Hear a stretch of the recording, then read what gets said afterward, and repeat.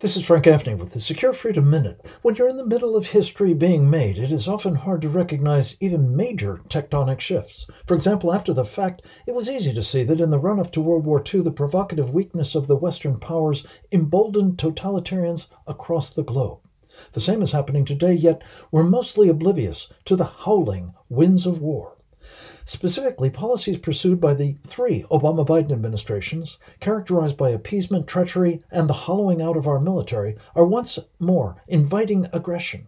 The Chinese Communist Party's dictator Xi Jinping is literally setting the world afire from Eastern Europe to the Middle East, to Latin America, and probably soon here, as he shapes the strategic battlefield for his own impending aggression.